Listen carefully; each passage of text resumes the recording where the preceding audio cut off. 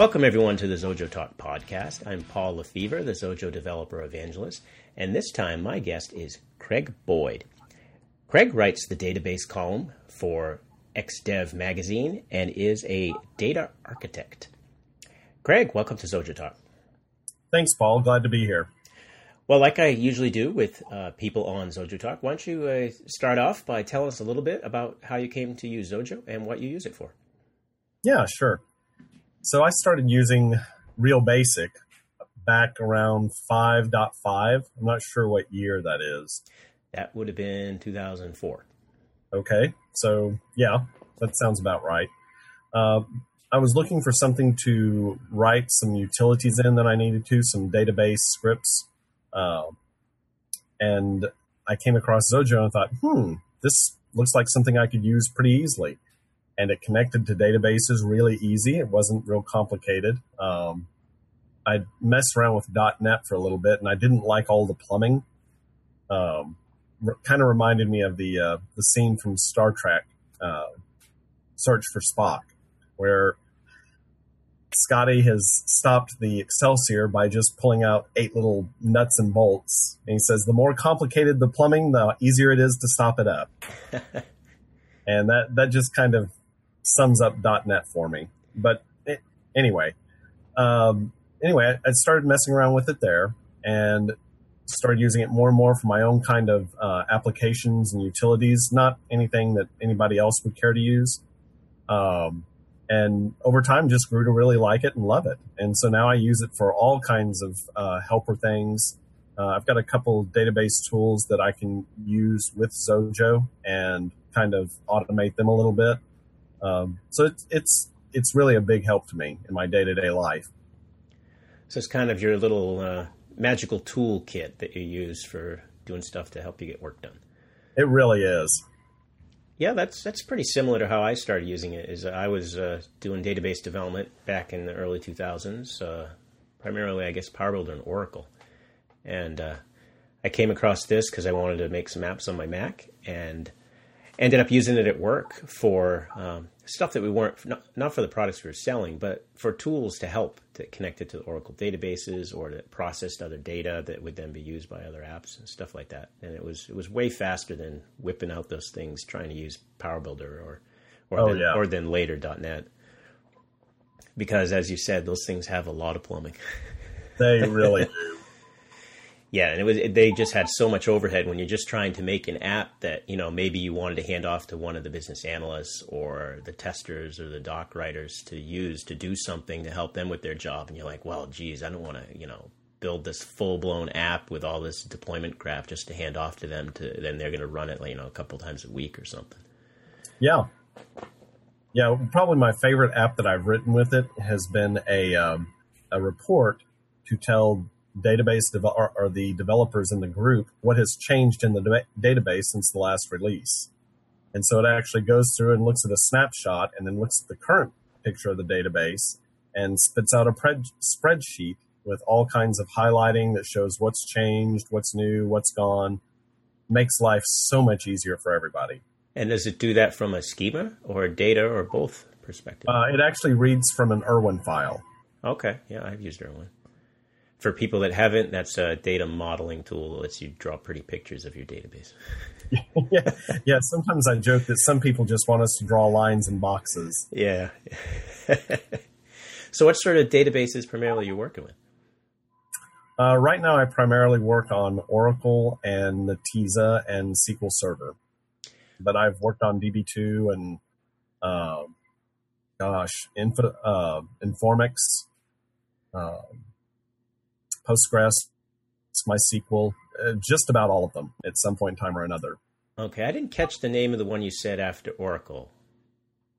Netezza. Yeah, I've not heard of that. Netezza? Netezza. Netezza. I've definitely. It's actually a data warehouse utility. Oh, okay. Kind of black box, kind of like Green Plum or some of the others, where you can roll this thing out real quick and easy and build a data warehouse. It's more of a columnar database as opposed to table and relationships. Right. Yeah. In fact, it doesn't support relationships at all. Yeah, that would make sense if it's more for data warehousing. Okay, well, that's pretty cool. And you connect with or have connected with all of those using Zojo. Most of those I have. Yeah, actually, I have. I have connected to Netezza with Zojo, and it works just fine. It uses the ODBC driver. Oh, okay, yeah, that's a pretty handy little thing for connecting to databases that Zojo doesn't natively know anything about. Yeah. Yeah, we before this we were talking a little bit. I used the ODBC driver in a client project years ago to talk to a DB2 database that was running on, I think, iSeries is what the client called it. And you were correcting me before because I had no idea what that really meant. Yeah, the iSeries was previously known as the AS400. I actually did admin work on those for a while, and programming in RPG and COBOL. Oh, goodness. Yeah. Yeah. And RPG is actually really a nice language, but that's, it's not object oriented at all, or at least it wasn't back then. Very procedural. But yeah, iSeries DB2, you couldn't have a column name that was any longer than 8 characters long, and table names couldn't be more than, I think, 10. Those sound familiar. Yeah, and so as a result, you would end up with these ugly, ugly column names.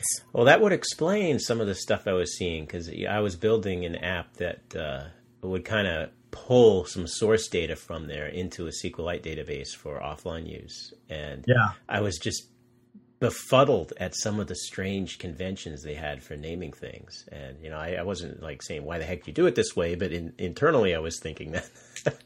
Yeah. Well, and if they were there's a couple tools out there that will auto-generate code, and it will also auto-generate the database as well. And so it uses basically those 8 digits for a coded lookup. So the first 2 is a prefix for the subject area. So if it was purchase orders, it might be PO, and then a sequence number, and it just got really crazy. Wow, yeah, that explains a lot. That's surprising. But I guess that database has probably been around forever, much like Oracle, and probably has a lot of historical baggage associated with it.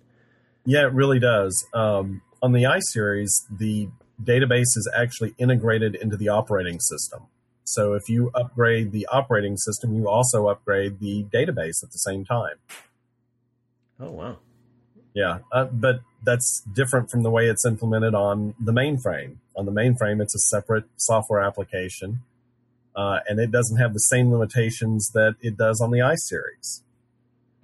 But they call them all the same name. They do. It's crazy. And their flavor for AIX and Windows is still yet more different from the others. And so I don't get it. It's crazy. Huh. Well, yeah, I mean, at least... No, I can't say at least, but I mean, it always seems like Oracle was Oracle, no matter where you use it. Yeah. At least back when I used it, which is at this point is going on, it's been 10 years since I've used that thing, day to day. So I'm definitely behind the times, but that's what I recall anyway. Yeah. Oh, I love Oracle. Of any of the databases, that's my favorite. Yeah, when I worked with Oracle, I can't say that I loved it at the time. I did do a lot of stored procedure development with it.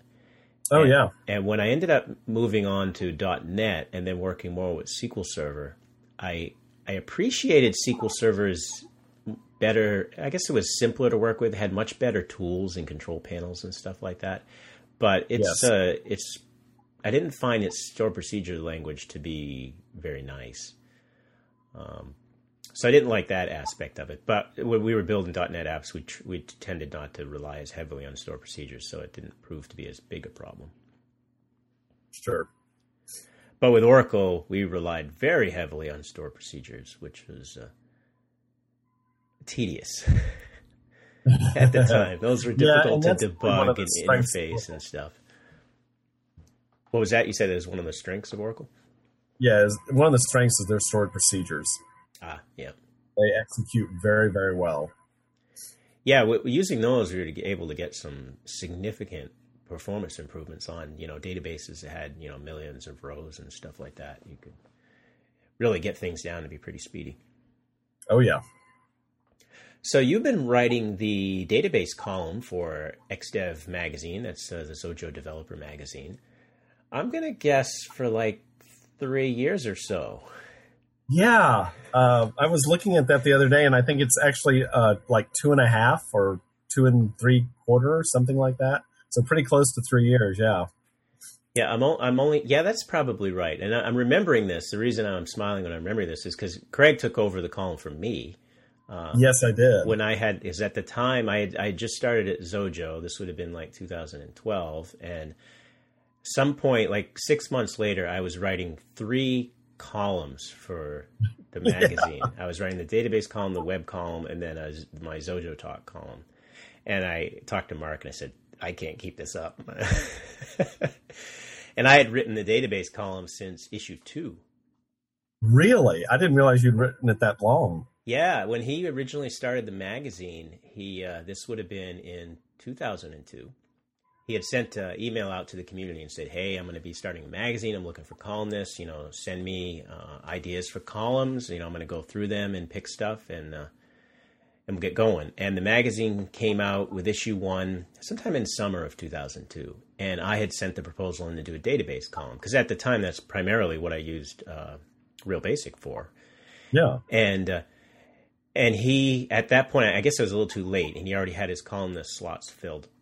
So he emailed me and said, I like this, but I probably won't be able to run it regularly. And then he released the magazine. I think he said it was at Macworld New York back when they were still doing those. And after he got back from that, he called me up and he said, Paul, the only thing everybody was asking me about was a database column. You're in the next issue and every issue after that. So I've written in every issue of that magazine except for the very first issue. Wow, that's actually very impressive. Yeah, it's hard. I am not always on time. I have to frequently, my emails to him are, sorry I'm late, and then the column follows. But I am so glad you confessed that because I'm probably just a little bit better than that, but not much. I think in the last 2.5 years, I've gotten 4 columns in on time or ahead of time. All the rest are like probably 2 or 3 weeks before the deadline or before he has to publish. All right, what 4? You're blowing me away. I say my number is 0. maybe one, but usually I forget. Like I think he just sent a reminder out now for he wants columns by the end of July, and yeah, he tries sending the reminders earlier than late, and it doesn't matter. I still forget, and then it's like, oh crap, I was supposed to get that article to Mark last week, and boom, I'm trying to hurry up and come up with a topic and write an article. But yeah. It's a little easier for me now. I mean, the database columns were, harder. You had to come up with some topics and, do some research and stuff like that. And your database columns are longer than mine ever were, so you must have to put a lot more work into them. I do end up spending close to 6 hours on a column, maybe 7, depending upon what's going on.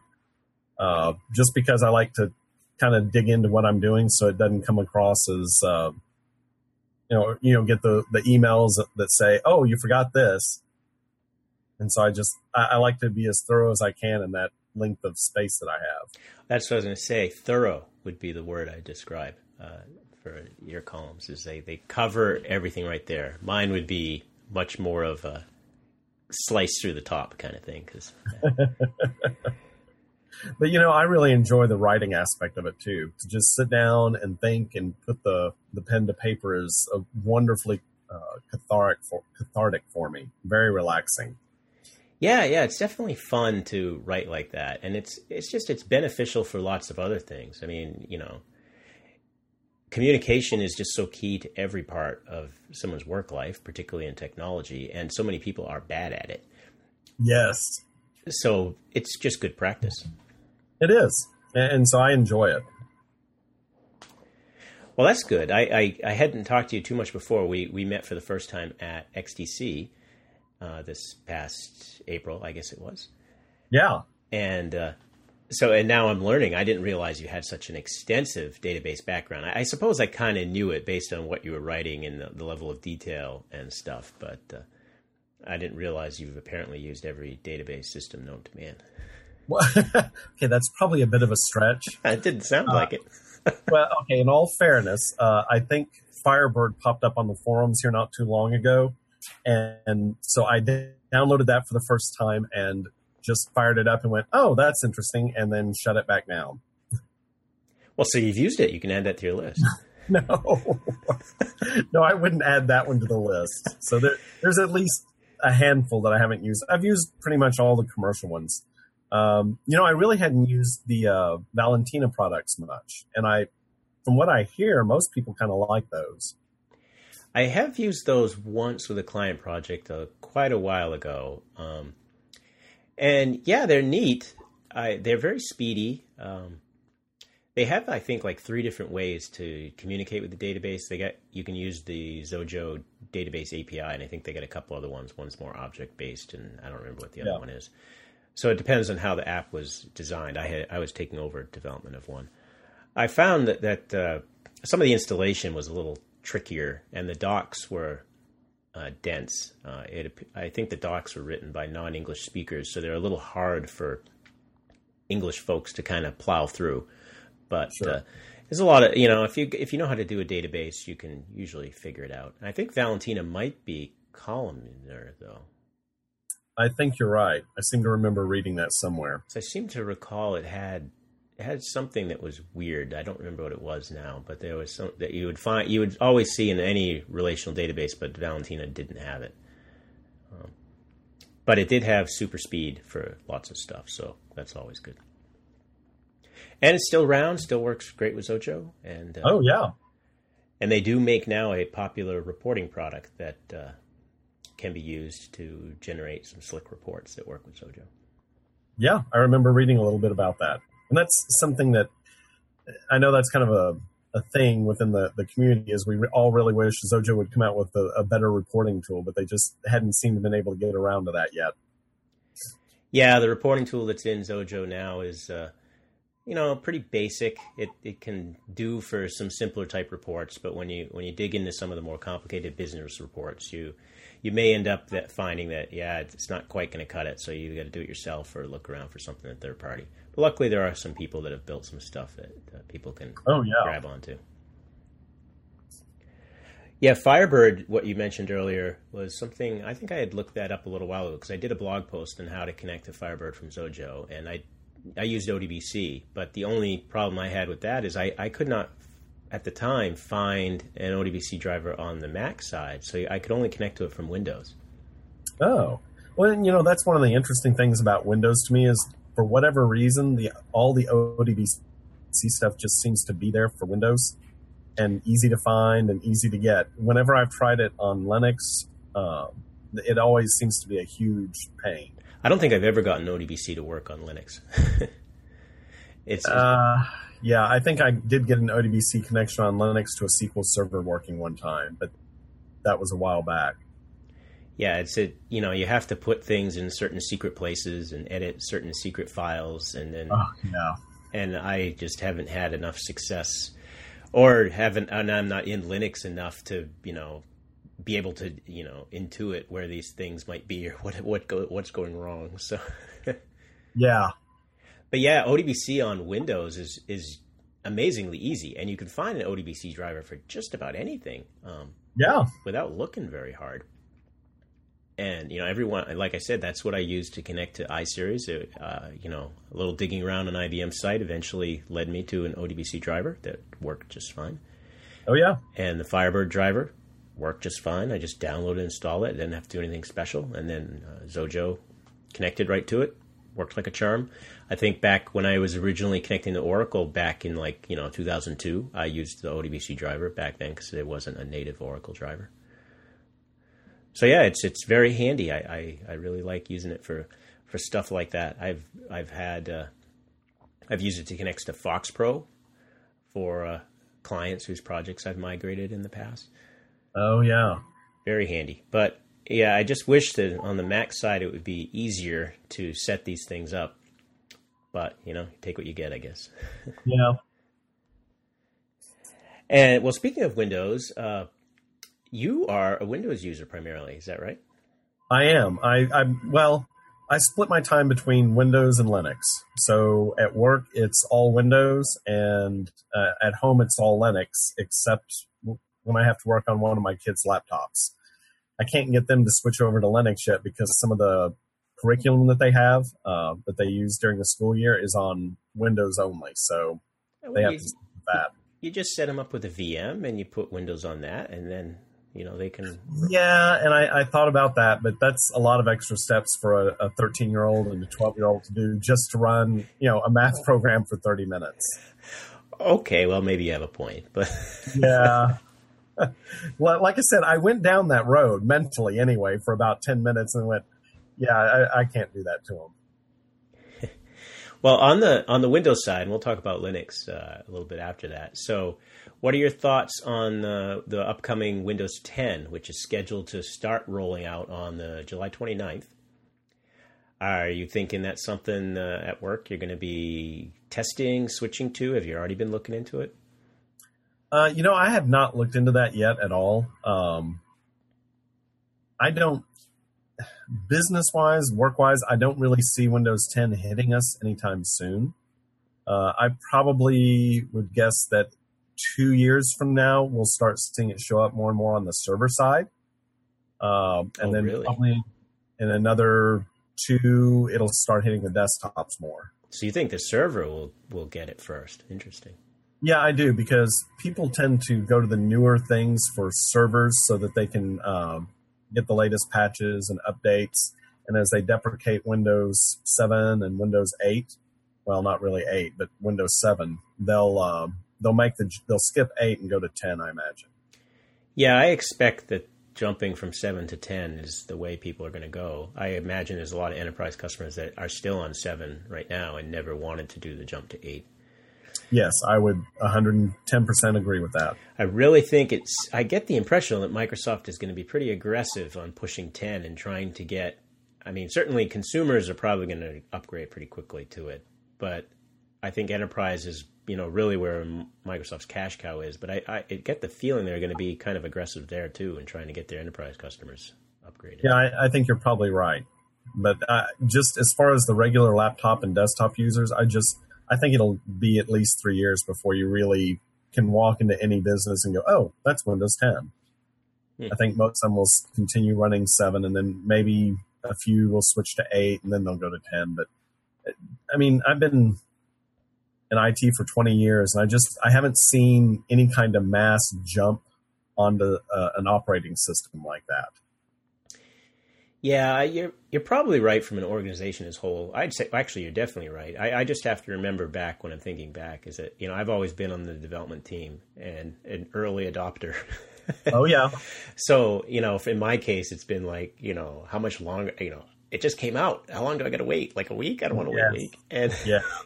I was one of the first people when Vista came out to put Vista on my development machine. Oh, bless your heart! When I was doing .NET development at the time, yeah, that was just so foolish when I think back. I did that, and then I think I might have put the 64-bit version too, and then I had video card driver issues because at the time I had a dual monitor set up, and we had, I don't remember what we had for machines, but they weren't super sophisticated, and I had managed to rig up a dual monitor setup by scouring a different video card off of some other dead machine. So I had two different video cards in this tower. And you changed the IRQ settings to make sure they wouldn't interfere? And They didn't interfere, but they were different brands, which worked perfectly fine with XP, but Vista, no. Your two cards had to be the same brand or you couldn't run them. Really? So I lost a monitor, boom, right out of the box. And that didn't make me happy. And then what made me even less happy was there was issues with Visual Studio running on Vista, which you're like, what? Both of those are made by Microsoft. But the version of Visual Studio I was using at the time would not properly run. I think it might have been a 64-bit version of Vista incompatible with the 32-bit version of Visual Studio. I forget now. This was like 10 years ago or more. But yeah. It was not a good, pleasant experience. The only thing that kind of saved me was I had a backup laptop at the time that I kept with XP, and Oh, that was smart. I used that for about a month and a half while the other issues got addressed. If I remember right, Vista was rolled out in 2 phases, so it came out to enterprise people first. And I did wait a few months before I rolled it out, but I didn't wait long enough. Well, I will confess a little sin here. I actually stayed on XP up until about 2.5 years ago. Oh, goodness. Yeah, no, I can't. I still have an XP VM sitting around here somewhere, but I don't know the last time I started it. Yeah, I've got one of those too, just in case. Yeah, you keep it around until it doesn't start anymore, and then you're like, oh, well. Yeah. Yeah, I do have Windows 10 running in a VM now. I've been running all the tech previews for testing and playing around and seeing stuff. And it's not bad. I think I'll probably switch to it, almost immediately. But, I have multiple VMs, and, I can just flip between them as needed. So sure. If something bad happens, I just say, all right, well, why don't we hold off on that one? I was worried, though, when I did the last technical preview update. It downloaded everything, did its little... okay, I'm going to restart now. And it's really weird because Windows 10 talks to you in the first person. Really? So the messages all say, I'm going to restart your computer now. And you're like, who are you? Yeah. I'm sorry, Hal. I can't open the door. But so, it told me it was going to restart, and then it restarted, and then it said, I'm applying updates now or something like that. And then it just froze. And I had forgotten to do a snapshot before, of course.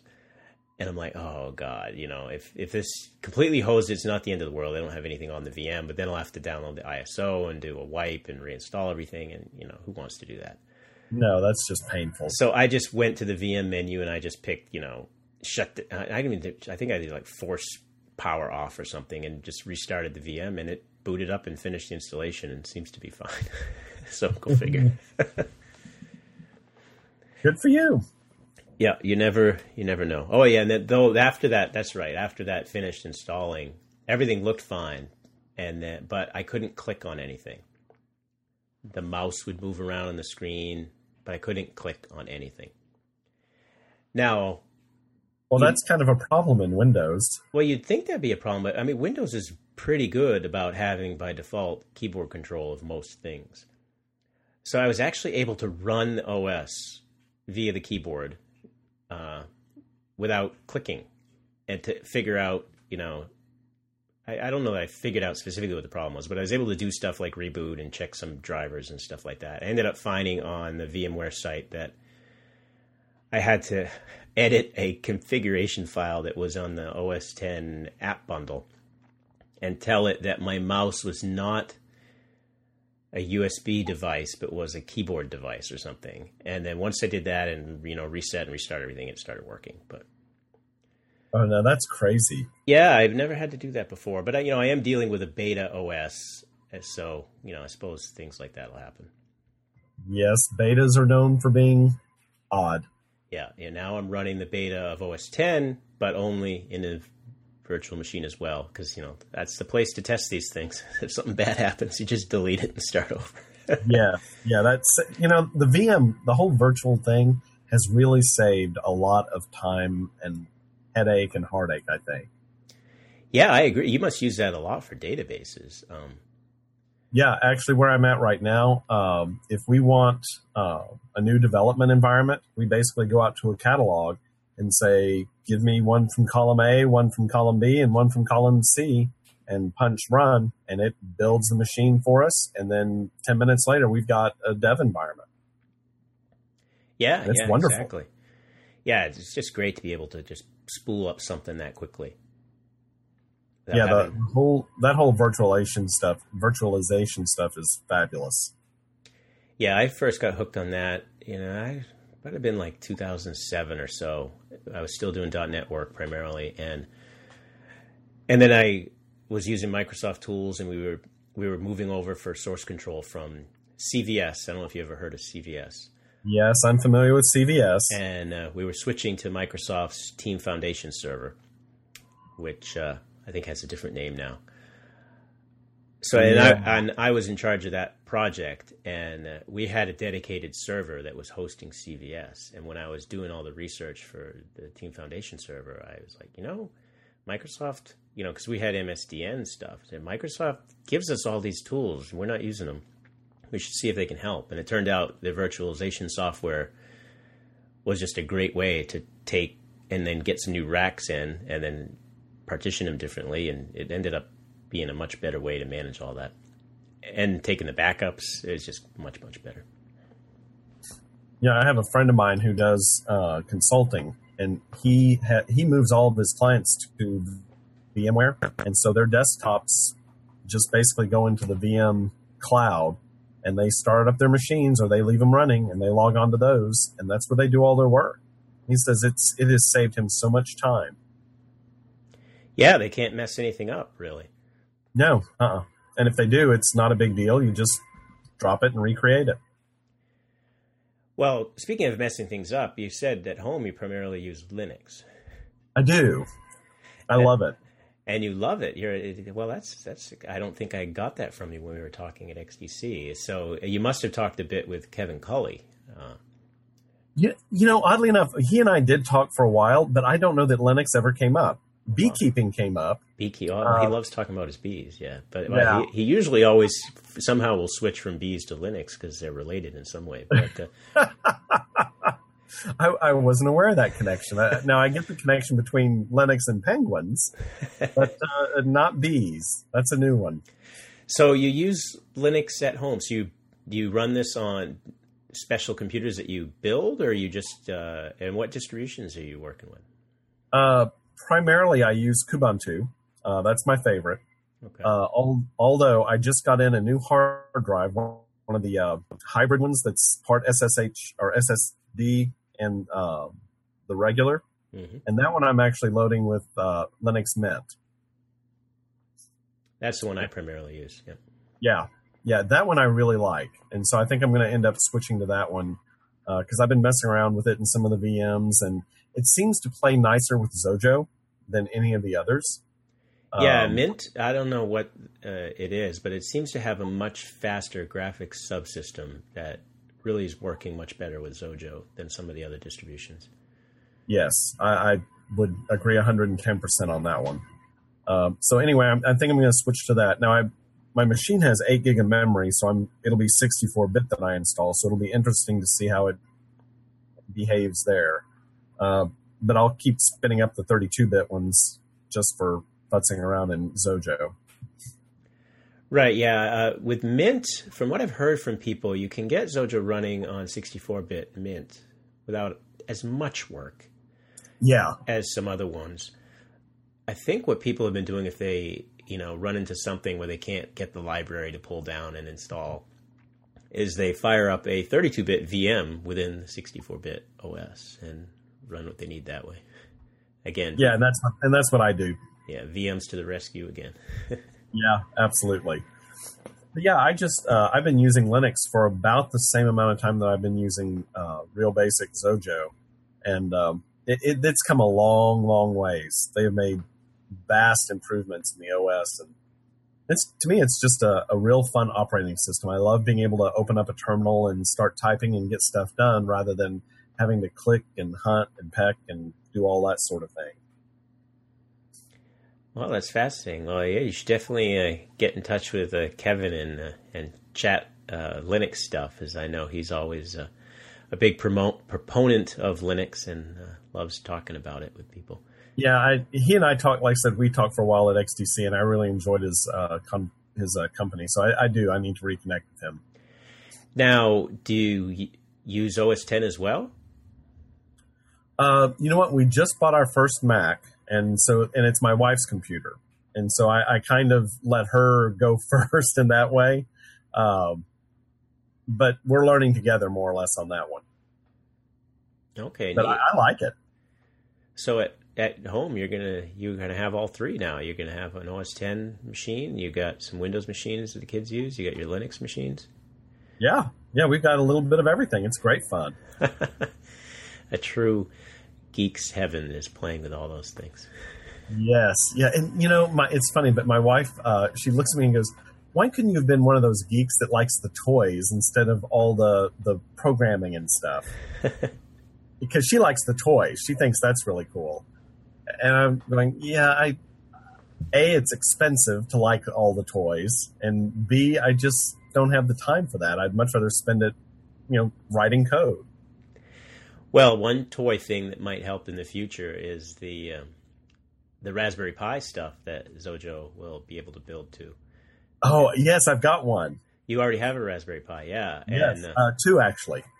And yeah, those are kind of often used to interfaces to control geek toys, if you will. And oh yeah. So maybe there'll be some way you can merge the two to make your wife happy. We'll see. Yeah, I mean, I use one of them right now for basically a media player.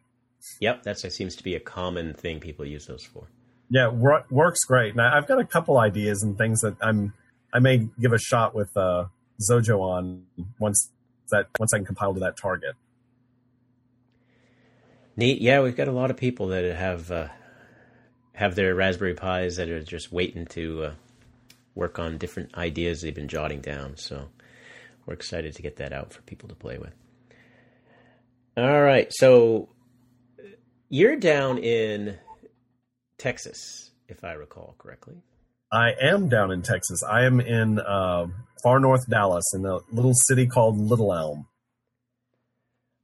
Okay. Not that I've heard of that, but so it's in the Dallas area. That'll certainly pinpoint it. It is. We sit between Frisco and Louisville Lake, basically. Okay. Well, that's quite a weather difference from here. Then I was telling Craig, for our listeners beforehand, is pretty much since XDC I've had some sort of cold or sinus infection nonstop, and I told him I'm blaming the Texas air on it until further notice. So yeah, that's just silly. Hey, I don't know. I've been to Texas before, though. That's the weird thing. So, obviously it probably can't be that. But yeah, yes, exactly. You need to move down here and just get acclimated. Well, I certainly think I may appreciate the heat, but it's been a chilly summer even up here in the Northeast. So I think tomorrow the temperature is supposed to break 80. So that'll be exciting. Well, good for you. We've been in the 90s for a while now. 90. I think we actually hit 90 once this year. Back in May of... Yeah, there's been plenty of summers where it's never hit 90 here. Wow. Yeah, it's a whole nother world when you go, 1,000 miles north. Yeah, funny how that works. All right, well, I'm just checking over a list, but is there anything else you wanted to bring up or talk about? The only other thing I'd like to add is that XDC was a wonderful experience. It was so much fun to be able to get out and meet so many people that I had chatted with in the forums and listened to online, and it was just fabulous. I kind of kicked myself that I haven't stayed in touch with anybody or very few people since then, but it is just it was great. If you haven't had a chance to go, I would encourage you to go. I know you've gone. I'm speaking broadly to the audience, right? Right, you're speaking to the listeners. Yes. I've been to a lot of them, as you might imagine. But I got to echo Craig's comments. XDC is wonderful. It's fabulous hanging out with everybody and chatting and talking about stuff and showing code and asking questions, and it's definitely a blast. And for people that aren't aware, it was recorded this past year, and I'm told the recordings are very, very close to being finished, and will be made available to XDC attendees and others as well soon. So, I don't know exactly when this podcast will be published, but, maybe they'll be out by the time the podcast is published. Who knows? But it should be right around there. Right. So, yeah, there'll be a lot of material. There's something like 30 to 40 hours of sessions that are recorded with lots of varying topics. So it should be pretty good. Yeah, there were a lot of great sessions there. All right. Well, Craig, I want to thank you for being on Zojo Talk. Well, thank you for having me, Paul. I've enjoyed it. And I want to remind our listeners that be sure to subscribe to Zojo Talk on the links that are in the blog post or in your show notes. You can do that on iTunes or direct from your podcast client of choice. And that is helpful information for us to track and know how many people are listening to the show. So thanks everyone for listening.